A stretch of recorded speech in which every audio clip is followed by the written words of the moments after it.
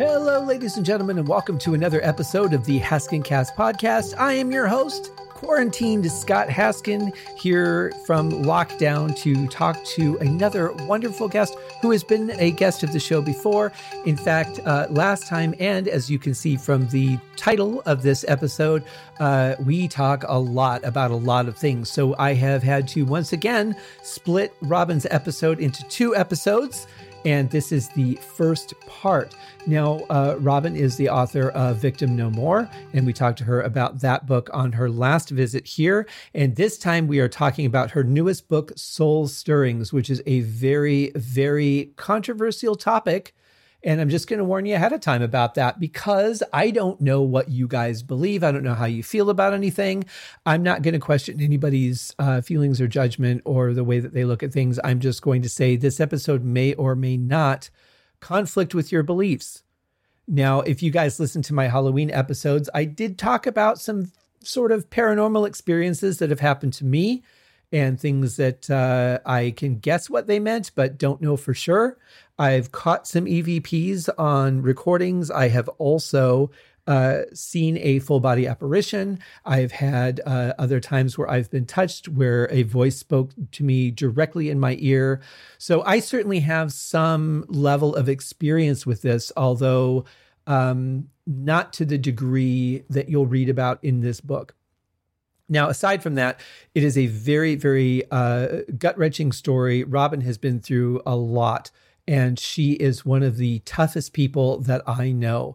And I am not surprised that she has been able to handle all of this stuff that has happened to her, as you will read about in the book and as you'll hear about as we get into our discussion. But I do just want to tell you ahead of time, some of these topics for some people may be a little bit sensitive. We do talk about September 11th. We do talk about death, and we do talk about the paranormal world. So if that is something that is off limits for you, then feel free to stop listening and jump on another episode. However, if you're like most people and you're curious, you want to know what's going on, or you just love Robin like I do and you want to hear the interview, then please, by all means, keep listening. Now, if you're listening around the time that I release the episode, I'm recording this intro on Sunday, April the 12th. And it will air on Wednesday, the 15th, the first part.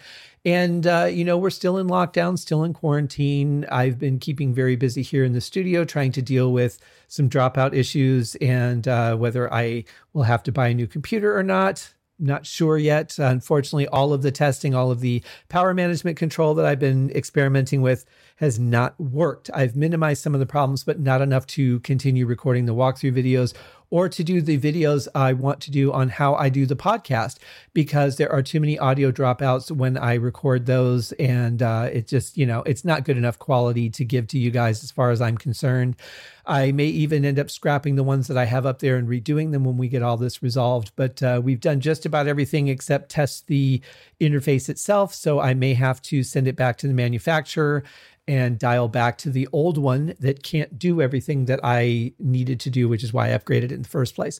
So we'll see what happens. But in the meantime, I'm still able to do the podcast. I'm still able to write music, which I'm very, very grateful for. The music is a little bit more challenging with the dropouts, but hopefully that will work itself out here pretty soon. So I hope everyone is staying safe. If you guys have any questions on how you can stay safe, how you can help other people stay safe, how you can be smart, what to expect from this virus, dial back and listen to episode 102, where I talk to my dear friend, the nurse Sarah, about those very things. There's a lot of things we don't know yet, but the things that we do know is that you should stay away from everyone. Not that hard to do. Stay away from going outside. Don't go to the ice cream truck. I mean, that's who even thought that was a good idea. I was at the grocery store the other day. I'm trying to go every 1.5 to 2 weeks, whereas I used to go every week. I don't need much, but I do need to get some things here and there. And I try to get in and out of the store as quickly as possible. I know the store that I go to very well, so I know where everything is and I can just get to it quickly. It actually takes me more time to stand in line now because I can't just get right up there and start putting my stuff on the conveyor belt. My Kroger store has been very smart about putting up distancing blocks where it says, stop here. And then, you go ahead when the next person in front of you goes ahead. It's fairly efficient. They've also put up some plexiglass screens between you and the clerk, which would work if they actually extended them to where you stand to make your payment. I like the concept. I think it was very quickly executed, but it works. And I very, very much appreciate everyone who is out there keeping the world running, the people that are working at the grocery stores, the convenience stores and gas stations, the people that deliver the mail and packages, the people that are working in the hospitals. I appreciate everybody that's working at home and able to keep things going as best we can through all of this unknown, unprecedented time in our lives. Thank you guys all very much. When I'm in the store, I do the best I can to anyone that I have to interact with to make sure that they understand I appreciate everything that they are doing. I also appreciate the hell out of everyone who's staying home. Hopefully that's you, and not going out unnecessarily. And, seriously, so when I was at the grocery store the other day, this is what I started talking about. There's a girl just like walking up and down the aisles. She's got her hand outstretched as far as she can with her cell phone in it. So she's talking into her phone as far away from it as possible, dancing around the aisles, laughing, joking. Knock it off. I don't care if you're not sick. I don't want to get sick. Maybe you're a carrier. Maybe you are not showing symptoms, but that doesn't mean that you're not sick. So if you just want to go and jump around, do it in your own damn house.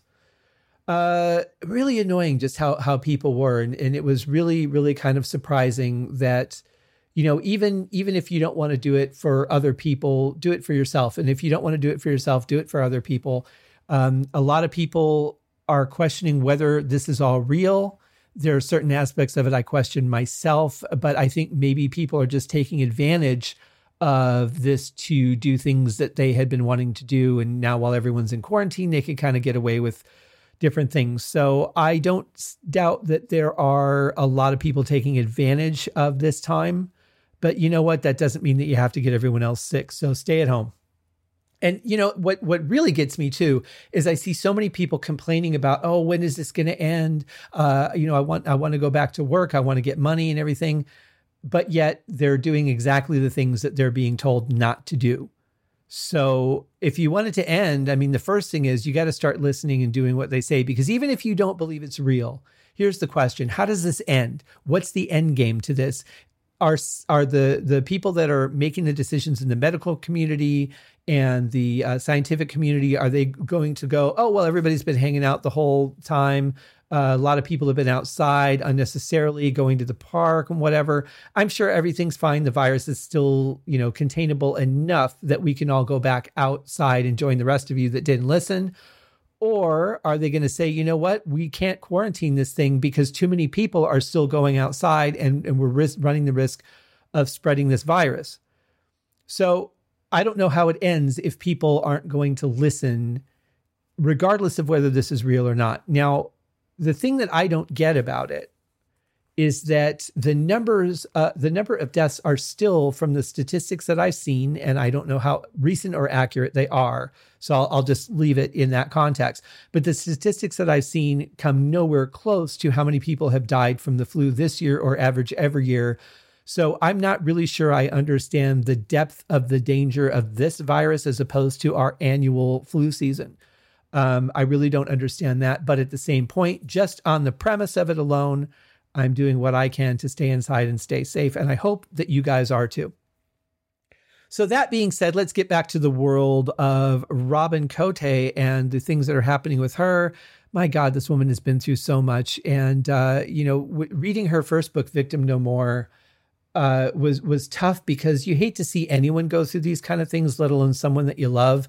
But this kind of thing is a whole different kind of life. I don't know what the word is. It's not really a burden or a chore, but just a life experience that you don't expect. There's not really a lot of training for. There's not a lot of resources as to how to handle it. And Robin, being the incredibly tough and strong person that she is, while she's still human, she has survived a lot of stuff and managed so much more than most people I know. So let's find out what happened with Robin. Let's get into her book, Soul Stirrings, and her experiences. Boy, you got to read this book. It blew me away. I mean, I got she sent it to me to proofread, as that's one of the things that I do is I proofread books. And I find a lot of continuity things. I find things that aren't necessarily explained in a way that most people might understand them. So I just point those items out to the author and let them do what they do with them. And I was very honored that she came to me with this book and said she wanted me to be one of the proofreaders.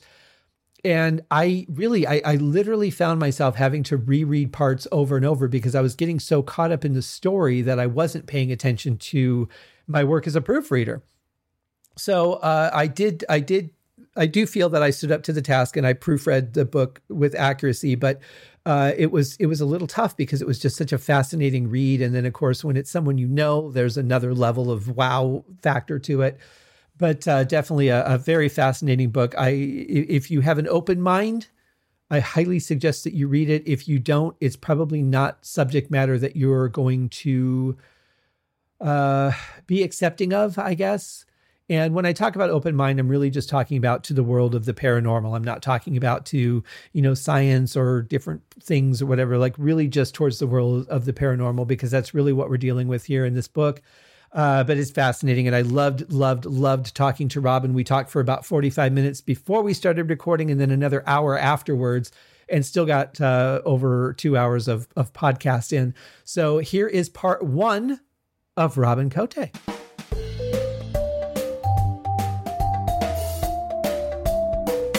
All right, ladies and gentlemen, welcome to episode 103 of the Haskincast podcast with my lovely returning guest. Now, here's where the statistics get a little weird. She is back for the second time, but this is her third episode because we talked so much on the first episode that I had to split it into 2 episodes. God only knows what will happen today. We'll find out. Let's welcome with her new book, Soul Stirrings, Robin Cote. Robin, how are you? Oh my God, Scott, I am just so thrilled that I'm back here with you again. I am doing absolutely amazing. How are you? I'm so glad to hear that. And I'm doing very well. Thank you. Now you're in radio. Was that DJ enough of an intro? Did I sound like a radio personality? You always do. I love listening to your podcast. They're so entertaining. And the key to it is you have this amazing inflection in your voice. So it's always warm and inviting. And I never hear that monotone at all like I do with a lot of other radio people. So to me, it's just a beautiful sounding voice. Well, thank you. The thing is that I'm excited to talk to the people that I bring on the show. And that is a big part of it. And plus, it's not hard to keep the energy up when you're talking to people that you enjoy talking to. Aw, right back at you. Like you. I love you. I love you. And I'm so excited to talk about your new book, Soul Stirrings. But I have to tell everyone that I'm very honored that you asked me to help you proofread the book, because that's one of the things that I do is I do proofread books. And I lost myself so many times in the book that I wasn't paying attention and I had to go back and reread it. I probably read the book 4 times in the process of trying to read the book once because I just was so drawn into your stories. Wow, you didn't tell me that 4 times? I'm pretty sure it was, not all of it 4 times, but there were parts so many times I had to go back and reread because I just got lost in what I was reading and not being the sort of professor of proofreading. And I can't thank you enough because the one thing I didn't realize as an author, this is my second go around. The first one was all blogged out. Mm-hmm. This one was a whole new challenge for me, sitting down as an actual writer and getting it down. But the feedback, beta readers, people who read it before you are actually in the final editing stages, mm-hmm. I never knew how valuable that was going to be for me. And you, mister, you blew me away. I got back 7 pages of referencing things in the book. And, I'm going to tell you the one that really hit with me, I didn't even think about, because when you're just writing the thoughts down, you don't focus so much on what you're saying. You mm-hmm. just let it go because I'm reliving it. These are true stories. So I'm accessing the memory bank and just putting it down. The one that really got me was when we talked about the firefighter. I called him a probie because that's what he was referred to when I found out the information. And you told me straight up, what is a probie? Mm-hmm. Oh, damn. What am I doing? So I had to explain it. A probationary firefighter or a rookie firefighter. Right. Well, I think that we tend to do that anyway. Like if I had a friend that used to tell me all the time when I would, he'd be like, hey, what happened to you today? And I would just be telling him about my day. And he's like, hold on.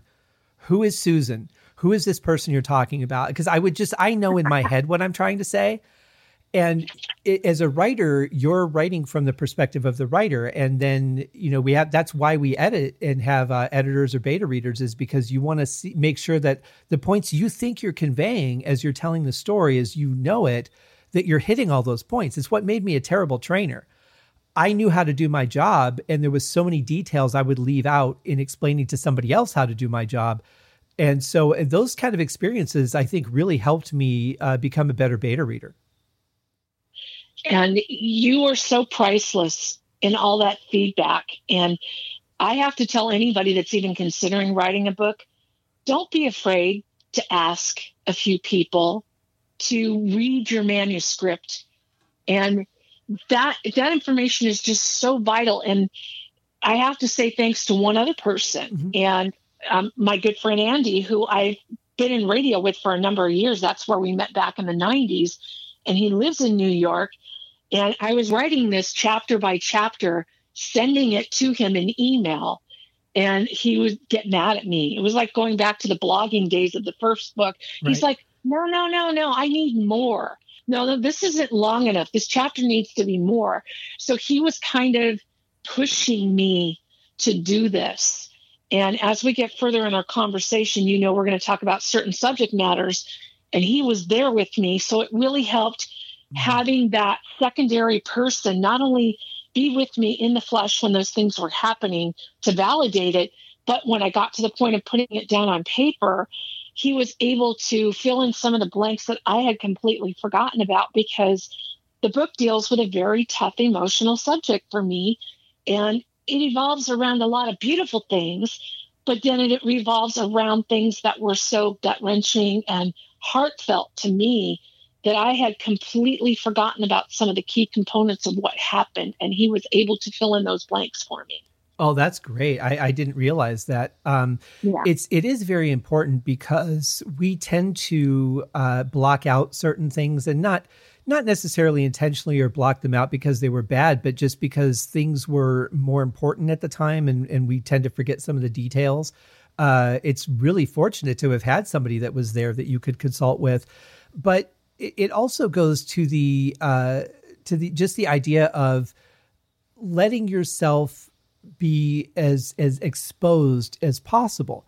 So I agree. I think if you're going to put a book out, if you're not having people read it before you release it to the masses, if you're not working with an editor or at least a handful of beta readers that have different perspectives on things, I think you're not going to have as successful a book, because it's so easy to get lost in our personal stories. The emotions come back. We kind of lose focus, whether we realize it or not. And if we don't have somebody saying, hey, you kind of drifted off here and you lost me, that's going to happen then to the mass of readers versus the opportunity to sort of wrangle in some of those points. Right. And I will say this too, that was a key component in all of that. I deliberately avoided giving it to some people that would have been the type of people to say, oh, Robin, this is awesome. It's great. Yeah. Because I wanted constructive criticism. And I even had a couple of people who got mad at me because they weren't given a copy of the book to read ahead of time. But I purposely asked you, you're an author, you're a composer. We met working in the film industry. Mm-hmm. I asked a retired police officer who is the host of one of the shows that I produce, who also is an author, a cop, mm-hmm. Think about that. Then I had my third person was another one of my show hosts who had spent some time in prison because of this marijuana issue that had happened. And he's an advocate trying to help people. And he's in the whole CBD health world. So I had three different people from three completely different backgrounds, all men. And I wanted to see how it would go through with them. And each one of you really blew me away by the quotes that you gave me. And all three of those quotes are inside the book. Oh, and thank you. one of them is actually on the back of the book, because when the police officer gave me back 3/4 of the manuscript. He hadn't quite finished it, but he wrote a quote on the front. And I'm looking at this. I didn't ask him to do that. And when he gave it to me, I said, "Do you realize you just wrote the synopsis on the back of the book for me? Oh, wow. Are you okay with?" Yeah. And I want to read that to you really quick. Okay, because yeah. it's very brief, but it's so poignant that it's going to make people look at this and go, "Oh, wow." It says, "I strongly encourage anyone who has lost a loved one to read this often humorous, spiritually uplifting story of a widow's soul-searching pilgrimage into the afterlife. A love story, a ghost story, an investigative story, a story like no other." I think that is an excellent summation of the book. Yeah. I really do. That's magic right there. When I saw that, I literally started to cry. And I told him, I said, "Can I use this on the back of the book?" And he goes, "Absolutely." Well, how are you going to say no to that? This is a guy who spent 30 years in the police department, retired, who also lost a son from a medical condition. And he was a single father for many years. He had gone through the military. So he's had his own set of traumas in life, plus all the things he saw in the police force. He was shot one time. So, I mean, this is a guy you wouldn't think. You look at a person like an officer or someone in authority, you wouldn't think would have that kind of, that quote would come out of them. And for me to actually hear that from him, it just meant the world to me, because I deliberately sent it to 3 people, 3 men. I did not want to give it to a woman. And I don't mean to sound sexist, but I didn't want it to be sappy. I wanted to make sure that I could get 3 guys to read this and go, "That's good." I'm a diehard person. I like watching stuff blow up. I love drag racing my Mustang. I don't like chick flicks. Right. So if I can write a book that these 3 men from different backgrounds that are all strong personalities can get into and read and give me enormous feedback that's just mind-blowing, then I know I did something right. I would absolutely agree with that. And to further that point, I would say also, I think people that are more likely to be tougher critics in something where, not that men can't be emotional, but they're more likely to criticize emotion. Yes. I try not to. I really tried to look at this from more of an academic perspective, because I thought that would be of more help with my notes. But it's impossible to read this book and not get caught up in what was happening with you, putting myself to the extent that I could in your shoes and trying to think, what would I be feeling? What would my reaction be? How would I handle this? It's a tough journey, not in the way that your first book, Victim No More, was tough, because that was aggressive. This is more, I would say, just emotion. Yeah. And what I coined the difference between the 2 books, the first book was to tell my truth. It was to set the record straight. This book, this is my heart and soul. Yeah. Okay. I could see that. I could absolutely see that. I would say for readers who, well, of course, I'm going to tell everyone that they should read this book, because you should. I will say this. I will just say, prepare for a bit of an emotional roller coaster, and it would not be a bad idea to keep a box of tissues nearby. I do that all the time when I talk about it too. I start getting emotional about it, because it is one of those books that I never, ever, ever thought I would write. I never thought I could talk about this, because it's a subject matter that is not easy to talk about. No. And talk about putting yourself out there, the potential scrutiny or opinions that you might get from this. And we're not just going to keep beating around the bush. We're going to talk about it. But I'll say that the backlash of opinions that you might get, it could be a wide variety of questionable feelings. Yeah. I think that's the politest way I can say it. Yeah. I continuously say this in the book, and that's part of the humor journey in this is I still have a hard time believing that I've been through all these things and that I've seen and heard and felt what I did. And the biggest thing is I make fun of it all the time. There's points where I thought I was going crazy. There's parts where I kept saying in the book that, they're going to lock me in a padded cell and throw away the key or medicate me, call me a whack job, a nut job, because I don't know what I'm talking about. So shall we tell everybody what I'm talking about? Well, before we do, I'll just say that there are certain things in this world where while they've become widely acceptable, they're also not at all acceptable. UFOs, for example, there's more than 50% of the population are believed to believe that there is life on other planets. A certain percentage of those people believe that they've come to visit us. But to me, I mean, just in our own galaxy, the idea that there's no other creatures or beings is hard to swallow. But yet, if you say that you believe in UFOs, there are plenty of people that will make fun of you, even though more than half the population believes that it's true. So even if you have a strong backing, you're still sort of putting yourself at some sort of risk for putting anything out there that goes beyond the normal or into what would be considered the paranormal. So yes, Robin, what is the big secret of this book? The big secret of this book is that I can communicate with people who have passed on. Now, this isn't just any old, hey, I want to talk to my late great-great-great-grandfather. It's not that you can summon these people. No, I tell everyone, look, this is something that just happens. And I've had so much death in my life that it doesn't surprise me that I'm more susceptible to this because I'm more open-minded about things. And I can't sit and I have people that will put me on the spot all the time about it. And I'm like, well, it doesn't work that way with me. I'm not a psychic where I can sit down and do that. Yeah. I might be able to if I work on this and hone this ability. But to be honest, that's not what I want to do with this. It's something that just happened through a series of events all throughout my life. And to me, to know that our loved ones never truly leave us, that there's just this tiny thin veil that separates us from them, that to me is the most wonderful thing in the world, because that taught me two things: that I'm never truly alone and that I have nothing to fear in death. I really like that.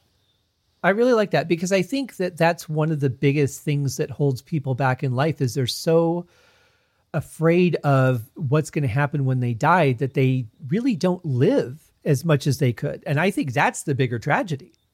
You got that right. And what they don't understand too is when their loved ones pass away, they don't want us to sit and grieve for them for the rest of their life. Yes, they want to be remembered. They want to be celebrated, but they don't want you to stop living your life because they don't want to see you give up on what life you have left. You're going to see them when it's your turn to go back home. And I reference this all the time now that I'm in a bigger understanding of this now, far greater than I ever have been, because I was an investigative reporter. You know that, Scott. Yep. So I'm the kind of person that I'm a naysayer until you slap me with a brick wall in the face and prove to me that something is real. Mm-hmm. And there's been so many times in my life where, after my late husband died in 2001, I didn't have a choice but to believe what was happening, because it was something that was happening consistently and there was no words that could describe it. And then again, the UFO theory, if you're the only one, no one's going to believe you. But it was happening around me, my son, my family, strangers that were around me. So for all of us to see that, then you know that there is something real and tangible that you can look at and make a constructive decision about, because there's all kinds of things that happen we can't explain. That's the part of the world. We don't know how this world was created. We say God created this world in 7 days, but we don't know how that was done. We weren't there. We didn't see it formulating, but we know it's there. It's like wind. You can't see wind, but when it blows through a tree, the tree is getting blown by the wind. So wind exists. That's an excellent analogy. That's probably the best analogy I've ever heard for that. And I think part of it too is that beyond just a feeling, like people say, oh, I feel my mother around me, or, I feel my grandfather is with me when I'm going to take this math test. And, people say all these things, but you have physical objects moving around, things happening to you that go beyond just that. I think I'm just talking myself into this because I want to feel better movement. I've been touched before by hands that I can't see. I've seen a full body apparition. I talked about that on the Halloween episode last year. But I have not had an experience like you have where I can definitively say, I know who this person is, and they're interacting with me as if they're still here. Yeah, well, that's a process. And I've only gotten to that process after being able to speak to other people of like mind, being able to understand the difference, because I didn't even realize, and I talk about this in the book, I reference it, that I didn't even realize how much my late husband was around me after he passed away. I was just looking at a lot of the bigger things that were happening, but I had written all that stuff down after he died. And I put that book on the shelf for a while, and I just couldn't write it. It wasn't the right time because of everything going on. But when I went back to reference that manuscript, I was blown away at how many things he was doing, from practical jokes to hearing his voice in my head loud and clear. And yeah, I watched the love of my life die right before my very eyes. And this is what was mind-blowing. He was in a coma from the cancer taking over his body. Mm-hmm. And when I walked back in the room, his whole family was standing around the bed. I put my hand on his leg, and his mom said, the love of your life is here. Robin's back in the room. He opened up his eyes, took a deep breath, looked around at all of us in the room, and then died. And the moment he died, I'm sitting here going, okay, all these people talk about this, seeing the angels and the white lights and all this stuff. And I'm going, okay, where are they? I didn't see that. But what I felt was so mind-blowing. I felt this surge of energy go up from his leg onto my hand, up all the way on my arm, and then cross over in my chest and go through my chest. And the only thing that I reference movie stuff because that's what we all are familiar with. If you've ever seen the movie Poltergeist, and Jo Beth Williams is standing at the foot of the stairs and they're talking to Carol Ann, and she says, she could feel her baby go through her. She could smell her. She could feel her. Mm-hmm. That's exactly what it was. I felt his soul, spirit, whatever you want to call it. I felt it go through my body.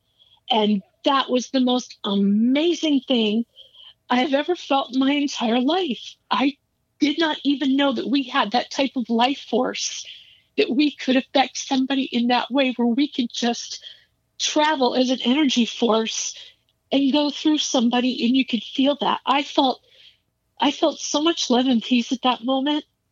And, everyone was focused on him dying, but I saw him with a smile on his face. When he died, he had a smile on his face. And he was surrounded by the people that meant the most to him. And obviously, especially you, and even his mother recognized that. But he was at peace, obviously, because he saw everybody was there. He had a moment to just kind of look at you and say goodbye and then make his motion. But what's interesting is, and I would be curious to have more investigation done into this as well, but they say that when someone dies, they've had people that volunteer for this, where their bed will be a scale. And, they've only got so much more time. And so they measure the weight of the body at the time the person passes, and their body actually does get physically lighter. Oh, wow. Which really makes no sense at all, because if they were to say, the fluids just dry up or something, that would be one thing. You could understand a weight change, but nothing happens immediately when someone dies. So there's really no reason to have a weight variation. But yet there is one, and it's a couple of pounds. So what could that possibly be in the scientific world? You just blew my mind. I didn't know that. I'm surprised you didn't, actually. That really kind of surprises me. But it's been documented enough times. Now, you guys all know that I'm not a big believer in videos that I see because I know how easily they can be created. I've worked in the movie industry long enough, and I've seen some amazing things get done in no time at all. But there have been videos that have been taken in hospitals, and again, I say this with a grain of salt, where they do see a minute light coming out from the body and going upward. Again, could be fake, but some of them are surveillance cameras that are just in the hospital. There's all kinds of things out there. Go with your intuition. If you see something, if it resonates with you, great. If it doesn't, then be skeptical is fine. But I do believe that when you compare a concept like that to the medical reports, surely there's got to be something to that somewhere. I would agree with you, because the interesting thing is we don't know a lot of this, because science and medical doctors, they're only looking at it from the science perspective. But I've met a few doctors that have seen people that have died in front of them, and they're now talking openly about this because it has kind of disrupted their belief system and what they've been taught. Mm-hmm. And a lot of what we know to be this particular subject matter with spirits and stuff like that, it is something that's, a lot of times you look at religion, how it conditions your mind into believing that that stuff is not real or it's bad, like exorcisms and stuff like that. Mm-hmm. But there's a lot of things. As a child's mind is more open to these things. Children can have imaginary friends, but you don't really know if their friends are imaginary. Right. You may not see them, but that doesn't mean that they don't see them. Well, okay, so I wasn't planning on going down that road through the show, but I want to talk about that for a minute with you, because I'd like to get your opinion on this.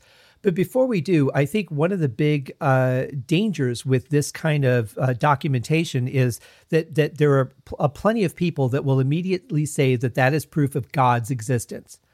And I think that's a little bit dangerous, because that does not prove the existence of God. That proves the existence of energy of a certain type making a certain motion. Yes. And even that can be questionable as to what it actually is. But I think that people are just too quick to jump into proof of God. And I see people just right off the bat saying that. Oh, yeah. And I've run into people where I was, after my friend had died and I went to meet with her family members, a couple of her family members actually criticized me and said that, don't listen to her. That's the devil. That was hard. I've been called the devil a couple times because of this. And I'm going to tell you straight up, I didn't want this. I didn't want this ability. Yeah. I love the fact that my loved ones were connecting with me. I've had so many friends and family members that have died.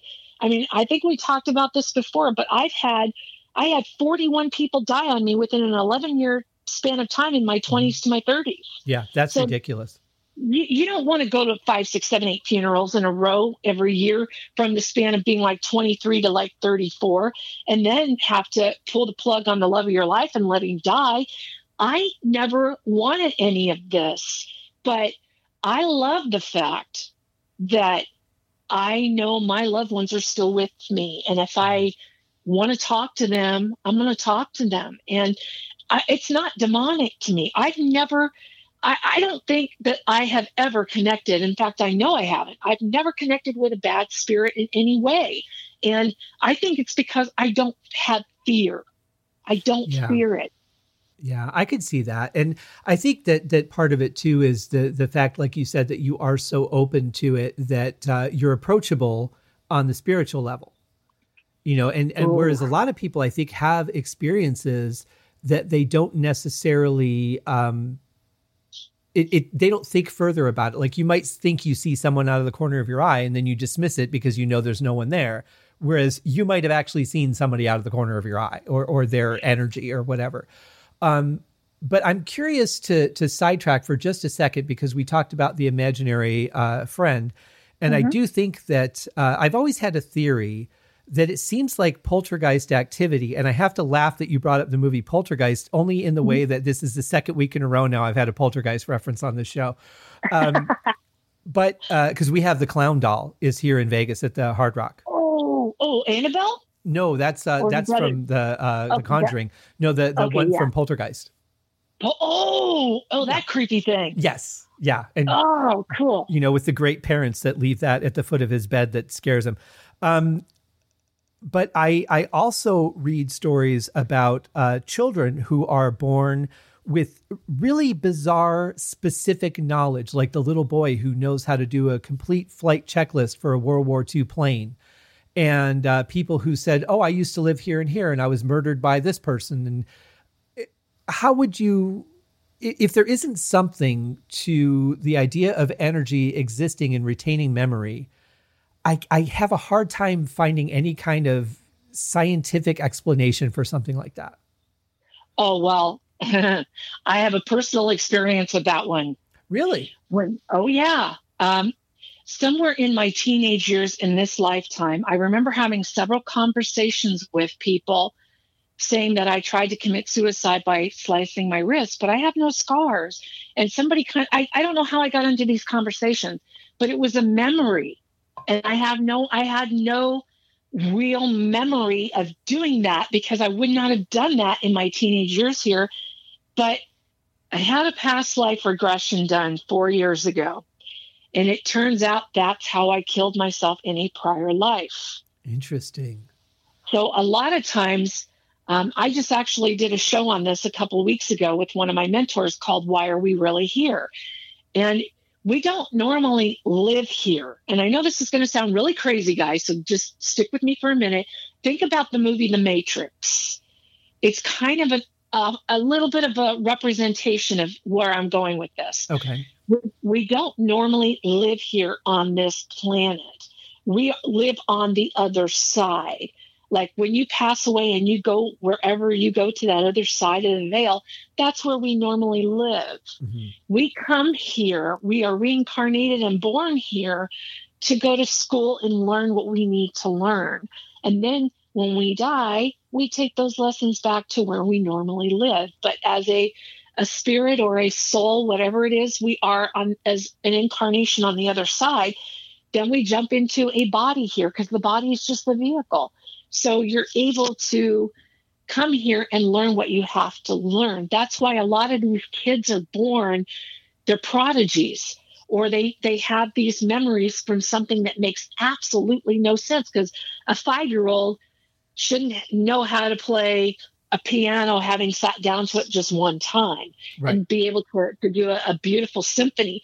Those are memories that are imprinted upon your soul from previous lifetimes, and sometimes they come out.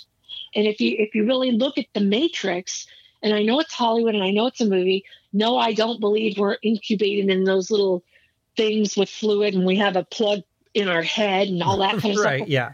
But it kind of works in the same way to explain it, that we're plugged into this world for the time being to learn things. And then when we're done learning, we go back home and we take what we've retained. See, and that really, really resonates with me because since I was fairly young and I had religion was pushed on me, we went to a Catholic church when I was very young and then onto a Christian church for years after that. But it always felt like it missed the reality of it. Like this is what we're told, but something's not quite right. And so I had developed this theory, or must have sort of gleaned it from some different things, but that really what the earth is it's like college.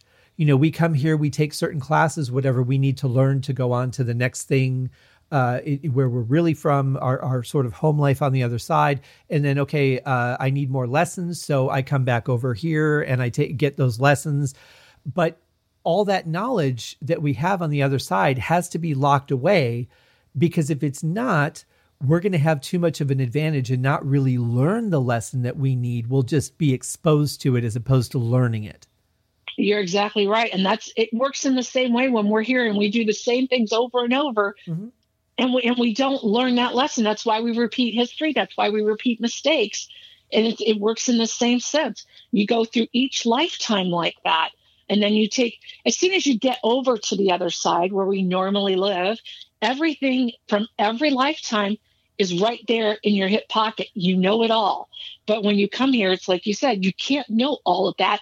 But sometimes deja vu. I've been here before. Mm-hmm. That happened to me for some reason in the 90s. I so desperately had to go to England. I don't know why. I had to. I'd never been there. I don't know why I wanted to go. So I planned a trip. I went on a pen pal site back in the days when they had chat rooms in the very beginning of the internet. Right. Met someone from England and just talked with him for a year, planned it out, went over there for 2 weeks, got toured around the country. But here's the funny part. I knew I'd been there before, and I walked up to Big Ben, the clock, Big Ben by the Houses of Parliament, touched it and started crying. What the hell was wrong with me? Right. Why would I walk up to Big Ben, touch it, and start crying?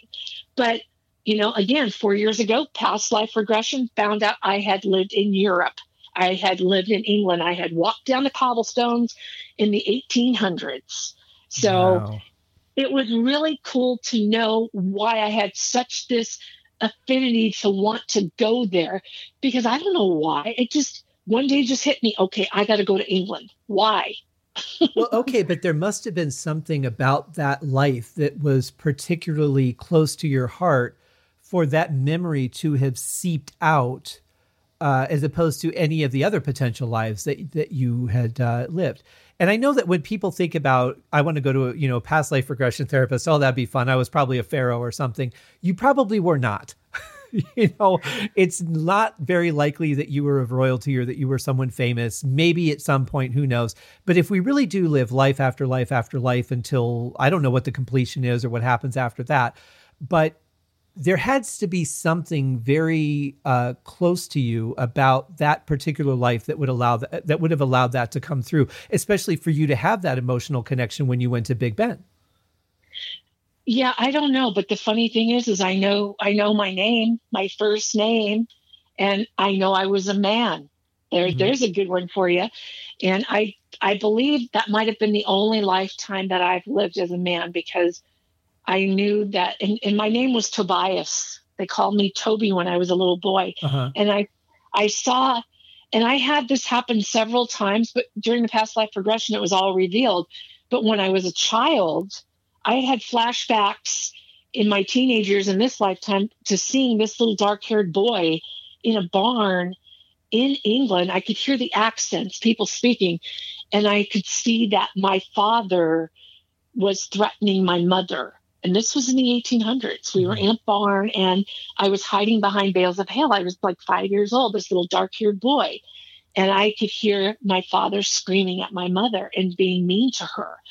And then I saw myself as an adult version of Toby.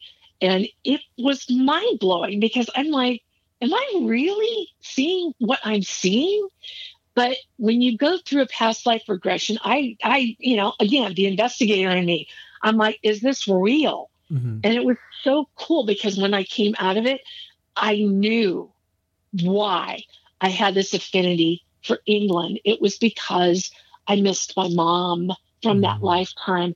I was forced to grow up without my mother figure with me, because my dad was not a good man. Right. Very interesting. And I think, too, that it's important to understand that whatever body that we're in is just the body that we're in. And there may be, I would imagine that there's a specific reason that we're either male or female or gay in a particular life, because I think that's all has to do with how we experience whatever that lesson is. Yeah. And again, when I had my buddy on the show with me, when we talked about why are we really here, he puts it so plainly and simple that in a prior lifetime, you may have been someone that was, say, for instance, involved in the concentration camps where you dismembered people or hurt people. And, back in the ancient days where they dismembered you and fed you to tigers and stuff and lions, you might be born back into the next life with a missing appendage. Right, because you did bad things to people in a prior life. So now it's your turn to learn why you did bad things. You're going to feel that karmic cycle come back. Mm-hmm. So that's why they always tell you, be careful, be kind to people in your life. If you can't be kind, just walk away, because you don't know what you're messing with when it comes to the karma cycle. If you're going to be, none of us are perfect. Sure. But if you're going to be an a-hole to everybody, and you're going to be mean and nasty and go kill people, you're going to pay for that sooner or later, whether you're incarcerated in this lifetime, face the end of a barrel, or you're going to come back in another life and be the victim to something you did to somebody else. It's an agreement you make with whoever's on the other side. You are mean to those people.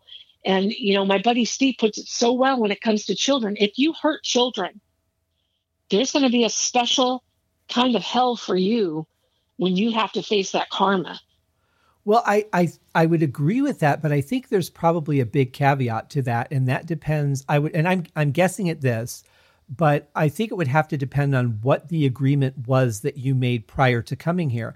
If it was, you need to learn a lesson on how it feels to have extreme gut-wrenching loss in your life, that's why you're coming back, I'll be the one to be there and help you experience that. So I'm going to do horrible things to you so that you can experience that. I don't think that there's necessarily karmic payback for that. Well, that's what I mean by karmic payback, is the fact that you have to make that agreement with the other souls that you hurt in a previous life. And then you come back here and you work out that karma that way. Oh, I see. Yeah, that could be. Yeah. That's the karmic cycle I'm referring to, because it is an agreement that you make with the other souls over there. And we all help each other with these lessons. It's like, but if you hurt a soul, you are going to have to repeat that cycle, and it may not be a pleasant cycle for you. See, that's where I would differ. I would think if it's something that you did of your own free will in this life versus I'm here to help be your guide through the next life and help you experience these horrible things, I don't think there would be karmic payback for something that you agreed to do to help somebody in the first place, as opposed to somebody who's born, like, let's say a Jeffrey Dahmer, or somebody who maybe that wasn't an agreement he made. He just became evil based on what happened in this incarnation. That, I think, might need some retribution. But if it's something that you agreed to beforehand to help somebody with their lesson, I don't really think you should pay for that. But that's me being analytical. I get where you're going with that. I totally agree. I just mean that there's like that cycle, because especially when you hurt children, if you hurt another soul that badly, there's going to, I don't know what the exact word is other than the agreement of coming back and going through that cycle and learning why you, when you hurt someone else, this is how it affected them. So now you have to come back and realize how it affected them by being, I don't want to use the word victim, but in a sense, that's exactly what it is, because you're going to come back and you're going to have to learn to go through that.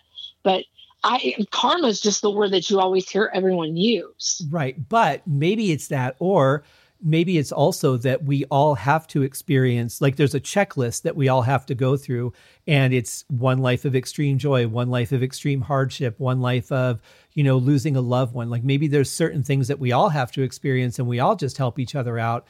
And it's not really like a karmic punishment, just as much as, you know what, we all have to go through this. I'm going to help you in this life. You'll help me in the next one. And we'll all get these check boxes. You got it. It's a soul agreement, and you always make the agreements, and then you just come here. And that's why you always have this familiarity with people. And you're like, I recognize you, and I don't know why I recognize you, but I do. That's because your soul is recognizing each other. That's it. I think that we're recognizing the energy of the person, not their physical incarnation. Right. Because if you and I knew each other in a past life, obviously we didn't look like the people we are now, because we would have been in different bodies. Right. And the body has always been the vehicle. Exactly. Well, I'm going to recommend a book, and I can't remember if I've recommended this on the show before. So for my listeners that have been faithful and listened to all 100 and some of these shows, the book Journey of Souls by Dr. Michael Newton is a great study on this. He was a past life regression therapist that accidentally tapped into what happens between lives, as opposed to from the time you're born to the time you die. He followed somebody from the time they died back into the other side. And again, take all this with a grain of salt. If this resonates with you, follow up on it. If it doesn't resonate with you, that's fine too. For me, it really explained a lot. And it actually made me realize that a lot of the things that we get stressed over, we get angry about, they just don't matter. Nope. Now, I could talk to you about this kind of stuff all day, but we're straying too far away from why you're here, which is your wonderful book. Now, I want to ask you, because this was a book that you sat down to write, as opposed to sort of collecting the information that you had already put together with your first book, Victim No More. Was it a tough process for you to honestly write this book and relive some of these things and be real about what happened? Yes, it was. And this is one thing. I mean, you know me, Scott. I always utilize my media presence by, putting things out there that I go through, because I believe we're here to live, love, learn, and teach. So my focus is always trying to utilize what I've been through to kind of tell someone else, I understand what you're going through. I don't know how you feel. I can just relate, because I've been in a certain situation. So as I would sit down and try to write this, I'm not a normally structured writer. And I had a really hard time in the beginning. I started going through the old manuscripts and just kind of rewriting certain things. And then I sat here. There were times I had a glass of wine with me. There were times I had a box of Kleenex with me. And I would take a picture of the laptop. I'd sit in here on my bed with, I'm a horror movie guy. I'm into action and all that kind of stuff. So I was actually streaming serial killer documentaries on some parts of writing this book, trying to keep my head together. And I go, that sounds weird. But you try to kind of distract your focus a little bit so that you don't get caught up in the emotion of it all, because this book deals with death. It deals with real life people. It deals with experiences that a lot of people are afraid to talk about. And this is not a made up book. This is stuff that I've lived through. And even though the first book, talking about the domestic violence and all of that, I thought that book was hard to write. This one was 10 times harder, because the memories were just flooding out of me and taking over me. And I was just pouring the words out and capturing that on social media, taking a picture with that box of Kleenex and the computer, telling people what I was trying to do. It was something that shows people that this is a process. Understand how this works, that it's okay for you to sit down and put your words down on paper. It's okay for you to cry. It's okay for you to have a glass of wine and take a break and take a breath. So yeah, it was a little difficult at times with certain subject matters, reliving the day-to-day things with my late husband when he got the cancer and he died. The hardest part about that is realizing that the love of my life was only in my life for 17 months. Yeah. Yeah. And that really hit me hard too when I got to that point, because it just seemed so unfair after, reading your first book and seeing all the things that you had been through, and you finally find somebody that you connect with, that you can trust, that's going to be the kind of person that you should have been with the whole time. And then that person gets taken away from you. That was hard as a reader, let alone you. Yeah. And here we are 19 years later, and he's still in my heart. Yeah. Even more so than he ever has been. And that's the greatest gift to me, because a lot of people go through their entire lives not really knowing what love truly is. We have different levels of it, but to really feel that level of love, that undying love in your soul that just captures you, that is heartbreaking when you see that person going through something like cancer, that you can't do anything for them.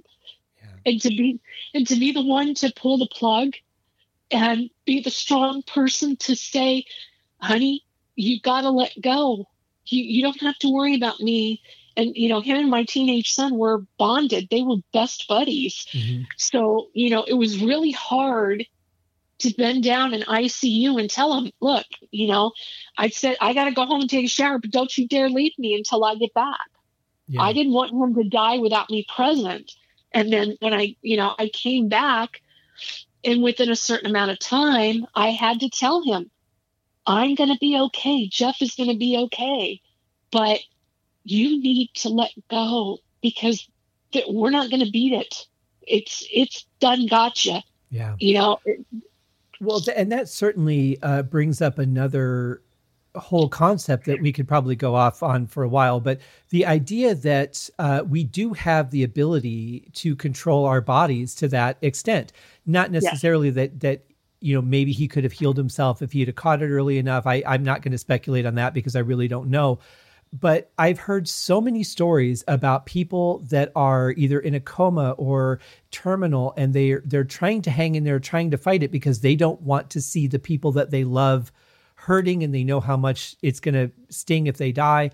And they hang in there until that person sort of releases them and says, you need to let go. And then within minutes or an hour, they're gone. Yeah. And when you understand the freedom of being able to give your loved one that kind of peace and watching them let go so that because the one thing we don't realize, I hear this from a lot of people, are they still in pain? No. The second they leave the physical body, they're done with that. Yeah. There's no cancer over there. The only thing you take with you is your love. The love is the one thing that transcends.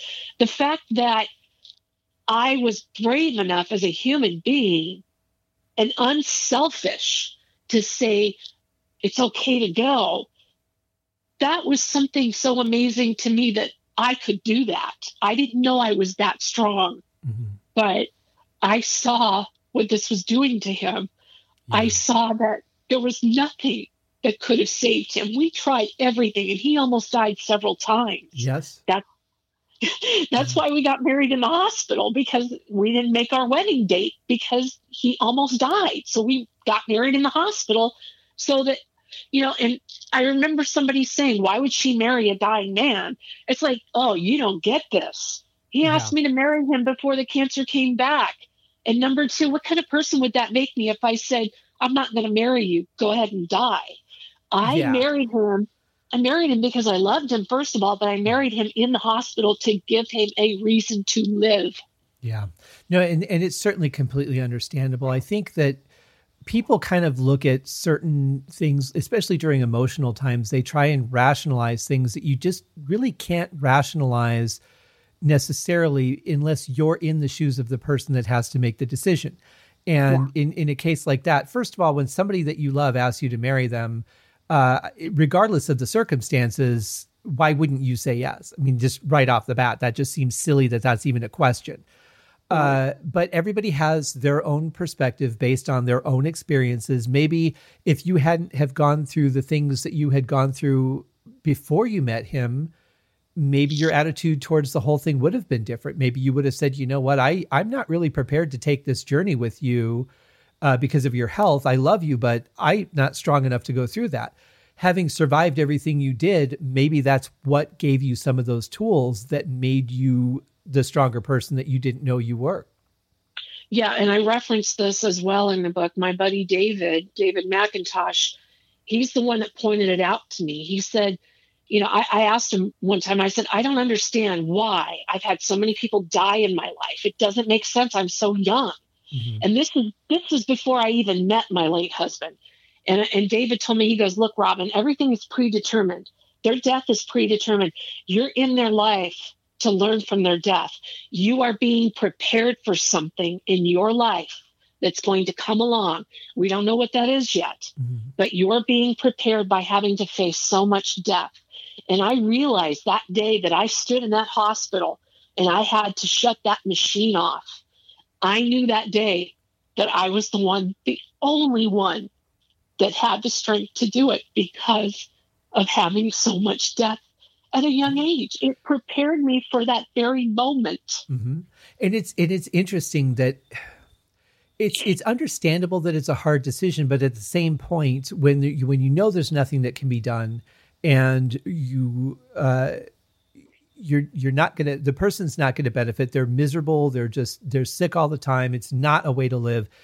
It should be an easier thing to be able to stop that pain, but it's really more us not wanting to let go of them that prevents us from doing it. Yeah. And I am grateful for one of his cancer nurses. Her name was Ellen. She was probably, I'd say, late 60s, gorgeous woman, red hair. She was a former biker chick, and she was a chemo nurse, an oncology nurse. And she always was a straight shooter with me. And I remember being in ICU with him, and she came down to visit from the 6th floor, which was the cancer ward. She came down to see me, and we had a good talk, because I looked at her and I said, I really love the fact that you're always a straight shooter. You don't bullshit me about anything. Mm-hmm. I said, tell me exactly what we're looking at. And she didn't spare anything from me. And I love her to death to this day, because she was so brutally honest with me and prepared me for what I was looking at. And he did not have a DNR. So, we knew that he didn't want to be a vegetable. That was something he had told me. He didn't want to be a vegetable, mm-hmm. but he did not have a DNR. And her and I talked about it. And she said, this is what happens if they have to resuscitate him. And I'm going to tell you point blank, with as much cancer that's in his body right now, we've seen it. You can see it, all the nastiness coming through the tube out of his nose. You can see all that black from his chest. Mm-hmm. She goes, if we crack open his chest, he's dead immediately, because the cancer gets airborne. It's going to spread everywhere the second we open him up. Right. And for those of you, a DNR is an order to do not resuscitate. So right. If he goes into like a shock or something like that, they're not supposed to try and bring him back to life. Right. So very important document to have in a time like that, yeah. For sure. Yeah. So that the family so that there's no thing, because no one in his family, this guy was 35 years old. Yeah. No one in his family knew that he didn't want the machine on or off. We were just watching a movie when we were first living together, before the cancer had come back. We were watching a movie on television, and some guy got put on the machine. He was in a coma, and the family was arguing. And the words that came out of his mouth is, I don't want to be no effing vegetable. Mm-hmm. He goes, I don't want to be in no damn machine. So when I heard that stuck with me, and I was the one that had to make that decision, because nobody in the family knew. Right. Well, and it's something that people, they just don't want to talk about. They avoid the conversations. No. They avoid the preparations, because they don't want to intellectualize the idea that someday they might lose that person, whether it be a child, a parent, a partner. But those conversations are so important, because anything can happen at any time. Yeah. And I will tell this to people, just because of what I learned through all of this. The second time that he almost died, and I believe it was either the second or the third time he almost died, I went into the hospital, because I stayed with him in the hospital all night to try to help the nurses. And I had a talk with him.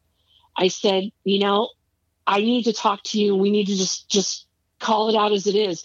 I said, you don't have a will, and I know you're 35, but we need to just really figure out, if this happens again, we need to map out everything that you want to do with your stuff for your family, who you want to get what. So I sat down with him in the hospital and just write out all these notes that he said to me. I went home, I typed it up. Then I got a notary to come into the hospital and have him and the notary sign it. Mm-hmm. And his father was angry. He was not on good terms with his father. His parents had been divorced for years, but his father was angry because I did that. And I'm like, you don't understand. Nobody knows what could happen. And this man has to have his last wishes followed. That is my job as his wife and the love of his life. I'm going to make sure that nobody says any different than what he wants done. Because all the death in my life has taught me that at any given moment, your life could be over just like that. Yeah. We don't control that. That can happen at any given moment. So make sure that people know what your wishes are. Make sure you set things up. You're never too young to have a will. I started having a will right after I did that with my husband. Mm-hmm. And I was 33, 34, something like that. I went and made myself a will because I didn't want anything to happen and have questions left. Well, and not only that, but you don't want your family or friends to have to deal with a bunch of stuff while they're in the middle of grieving your loss. And, just before I turned 15, I almost died in a car accident. I was being loaded into the ambulance and everything was kind of going gray and fuzzy and had a weird sensation come over me. And I heard the paramedic go, "We're losing him." it could be over any time. So first of all, enjoy your life. Like, don't be a dick to people. Just, we can all get along. We can all work together. We can all be friendly and make a beautiful life for each other. And that will help with the loss because people will have lived a happier life. Right. It just makes sense. But instead, like I said, we get caught up in all this petty bullshit and everything and anger and whatever. But I think that it is important to have those conversations. It is important to make sure that things are taken care of, just because anything can happen. We see it every single day. Yeah, it's very unexpected. And, a lot of this kind of stuff was unexpected when it happened to me too. Sure. And I connected with a lot of people that had died that I had no connection to, and to learn their stories, how their life, was taken, more or less. It was just mind blowing to me how we get so caught up in the minutia of day-to-day life that we don't even know that at any instant our life could be over. And right. It's really given me a level of appreciation for life that I've never had before, because through all of that death, I've had cancer, suicide, car accidents, a plethora of things that have taken people out of my life. And I'm in the thing where I'm just going to live each day to like it's my last, because, I know I'm going to be around for a while. I have a lot of work to do, but just that idea that at any given moment, something can change in my life that will change the whole trajectory for the rest of my life. It really makes you think, and it gives you a different perspective. Right. Now, the interesting thing, and this is really where we get into what is going on in the book, is that after he passed away, over the course of time, little things started to happen around you, and you kind of dismiss it for a while because what else do you do? Oh, it must be my grief. My mind is playing tricks on me. I just miss him and I'm seeing these things. But at some point you had to register that he was still communicating with you. What was the thing that made you go, okay, I give up. This must be happening?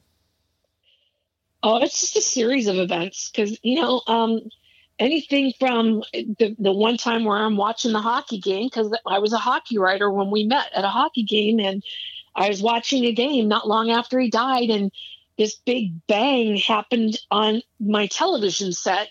No one else was around, and I saw something fly off, and then I went looking around, and I found my earrings on the floor, and immediately I picked them up, and I'm like, how the hell that happened? And then I hear this word come out loud and clear, like this person's in the room yelling at me, losers. And I heard his voice loud and clear. And it's like, okay, I know he's still with me.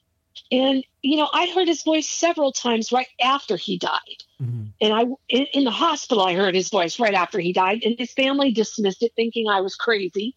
But when that happened, that kind of set the tone for everything going forward. And then when he started pulling the pranks on me, a lot of times he would do things 3 times in a row until I finally figured out it was him doing it. Mm-hmm. Because you don't think of things like the clock changing or somebody messing with your watch. You don't think of that as something that is spirit. But when it continuously happens, and his number and my number apparently is 3. Always has been, apparently, because this is what he does in 3s. Mm-hmm. So that's when it got to the point where it began to get frustrating, because I'm like, I can't excuse it anymore, because I know for a fact if you set something down in a certain place and it moves, not more than 1 time, 2 times, 3 times, or something happens more than twice or 3 times, you have to start thinking there's a pattern here. Right. And I believe that's when I started getting the gist of it. And it became frustrating because, I love him to death still to this day. He could be a real pain in the ass with these things until I finally said, knock it off. I know it's you doing it. And as soon as I acknowledged it, it stopped. And then down the road, he did something different. And again, it's his little way of popping in and I used the reference for Ghost with Patrick Swayze when he's on the subway and Vincent Chevalier teaches him how to move objects with that controlled anger, control all of that, move an object. I think Cliff figured out how to do that pretty quickly. And I think he was having a lot of fun messing with me and my family. So it took on a tone of frustration at times. But then, when I look back on it, it really makes me laugh my head off because I was getting frustrated over it. And then it's like, it's the greatest gift in the world to know that, yeah, I know you're playing these tricks on me. You can stop now because it's starting to make me angry. Stop, Isn't it amazing that even, you think that you would just grieve forever and you do, but at the same point, that person that you're grieving over not being around can still annoy you by still being around. Yeah. And you'll find this funny, Scott, because now when I talk to my friends, I have a couple friends that are pretty ill, and I joke with them and I say, you know what? You do have my permission to come haunt me when you go to the other side, but do me a favor, stay the hell out of my shower. Yeah, right. Well, I try to think of the perspective from the other side. Like, what is his perspective? Like, I get that the energy is conscious. Because if it wasn't conscious, the people that have reported things in hauntings, I think there are some that are completely unconscious, like just the residual energy that are repeating patterns over time. I think there is some of that. But I think there is also a consciousness in a case like this, or in things that have happened to me where I'm the only one in a building and I'll hear somebody whisper my name right next to me. That is conscious. It has to be. Yeah. Playing pranks on you, knowing how you're going to react to the game, those sort of things, that's conscious. So it makes me wonder how much of our body as we're alive, how much of our consciousness is the brain versus the soul. And those are the things that I start to think about. And another reason I got sidetracked while I was reading your book, because my mind would go off into these little tangents. Yes, and you just brought up a very good point, the separation between the two types of things. The actual physicality of somebody using that energy to penetrate that veil to communicate with you, like being right there present with you. And then the essence of a spirit still there, but not the actual physicality of the spirit being there. Right. Well, then can we split our energy? Can we leave a little bit of it here to check on you until, we know that you're okay, and then we join the rest of us back home? Or do we have to, does all of us stay here? And I mean, there's so many questions that all of this raises. And you've had so many experiences with people that you've connected with their energy after they've passed. Yeah. But do you feel like you're connecting with all of them? Like the whole, not all of them as in a lot of people, but I mean like the whole spirit. Yes. And I believe I have to some degree. The topic with the towers, that I'm still kind of wondering about that to some level. But when my friend committed suicide 3 years ago, I actually felt her jump into my body. Has it been 3 years already? Yeah. Wow. Yeah. 2017, May of 2017. Wow. And there were instances, because I describe it in the book, where she was inside my body. She made me feel things because I never felt those things before. I never felt cold and dead. I never felt afraid for my life to that point where I thought somebody was right there ready to kill me and carjack me. I've never felt that kind of fear like that. And, finding out after the fact that she did that to show me what she lived with on a daily basis. So in that sense, she was able to jump into me somehow and make me feel what she felt. So I could feel that. But then in New York, I saw, but I couldn't necessarily, it's a hard thing for me to say because I felt like they were right there in front of me, showing me and telling me things. But to me, I don't think that their spirit is restless there. Normally when I have to break a podcast into a couple parts, I try to find a good place to do it. Hopefully this was a good place because the conversation really just flowed, the whole time. And I learned so much. It's such an intense situation for somebody going through these things. And I hope that you enjoyed part 1, and we'll return for part 2 when it airs. In the meantime, next week, I'll be back with another guest on the Haskincast podcast, and we will be returning to Robin soon. Please write me at scott@scotthaskin.com.